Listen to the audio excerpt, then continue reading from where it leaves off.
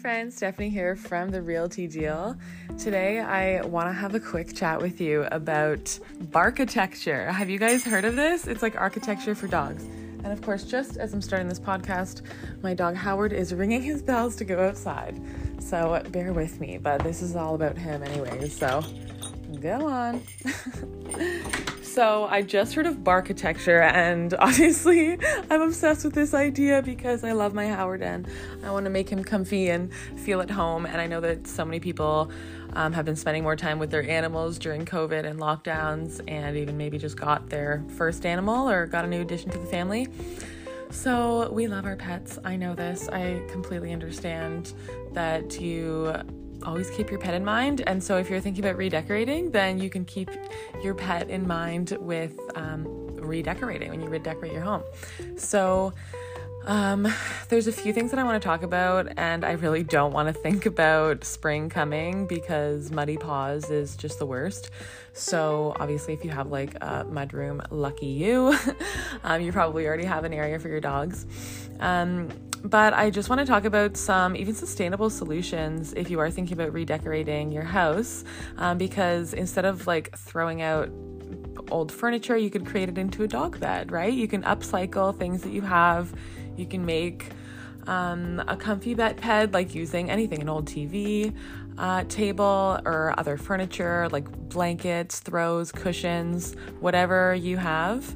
I know that dogs beds come with an expensive price tag, so this is a good way to save money. I was just looking at dog beds, and yeah, it was like almost $300. So I know that he would love it and be comfy in it, but if you can upcycle furniture, then you just want them to know where their home is. And you could actually turn like a spare room into a home, or what the Barkitecture calls a doggy den. So if you do have an empty space in a spare room, which usually becomes like dumping grounds for everything, you could use it as a doggy den and put just like his favorite toys, blankets, just like activities that are going to keep them entertained.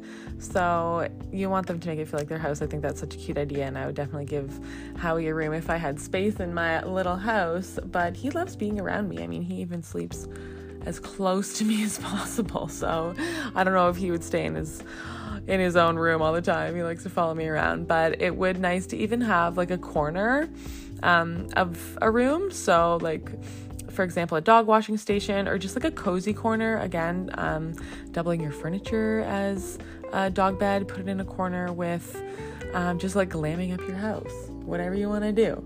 Incorporate the pets, right? So have fun with it. If you are going to go all out and do the room, you can even like add pictures or like wallpaper. But yeah, your favorite pictures of him would be so sweet. So Barkitecture is a thing. You guys have to look into this. There's so many cute ideas. I've even seen ideas to put watering stations in your kitchen island if you're thinking about doing a reno.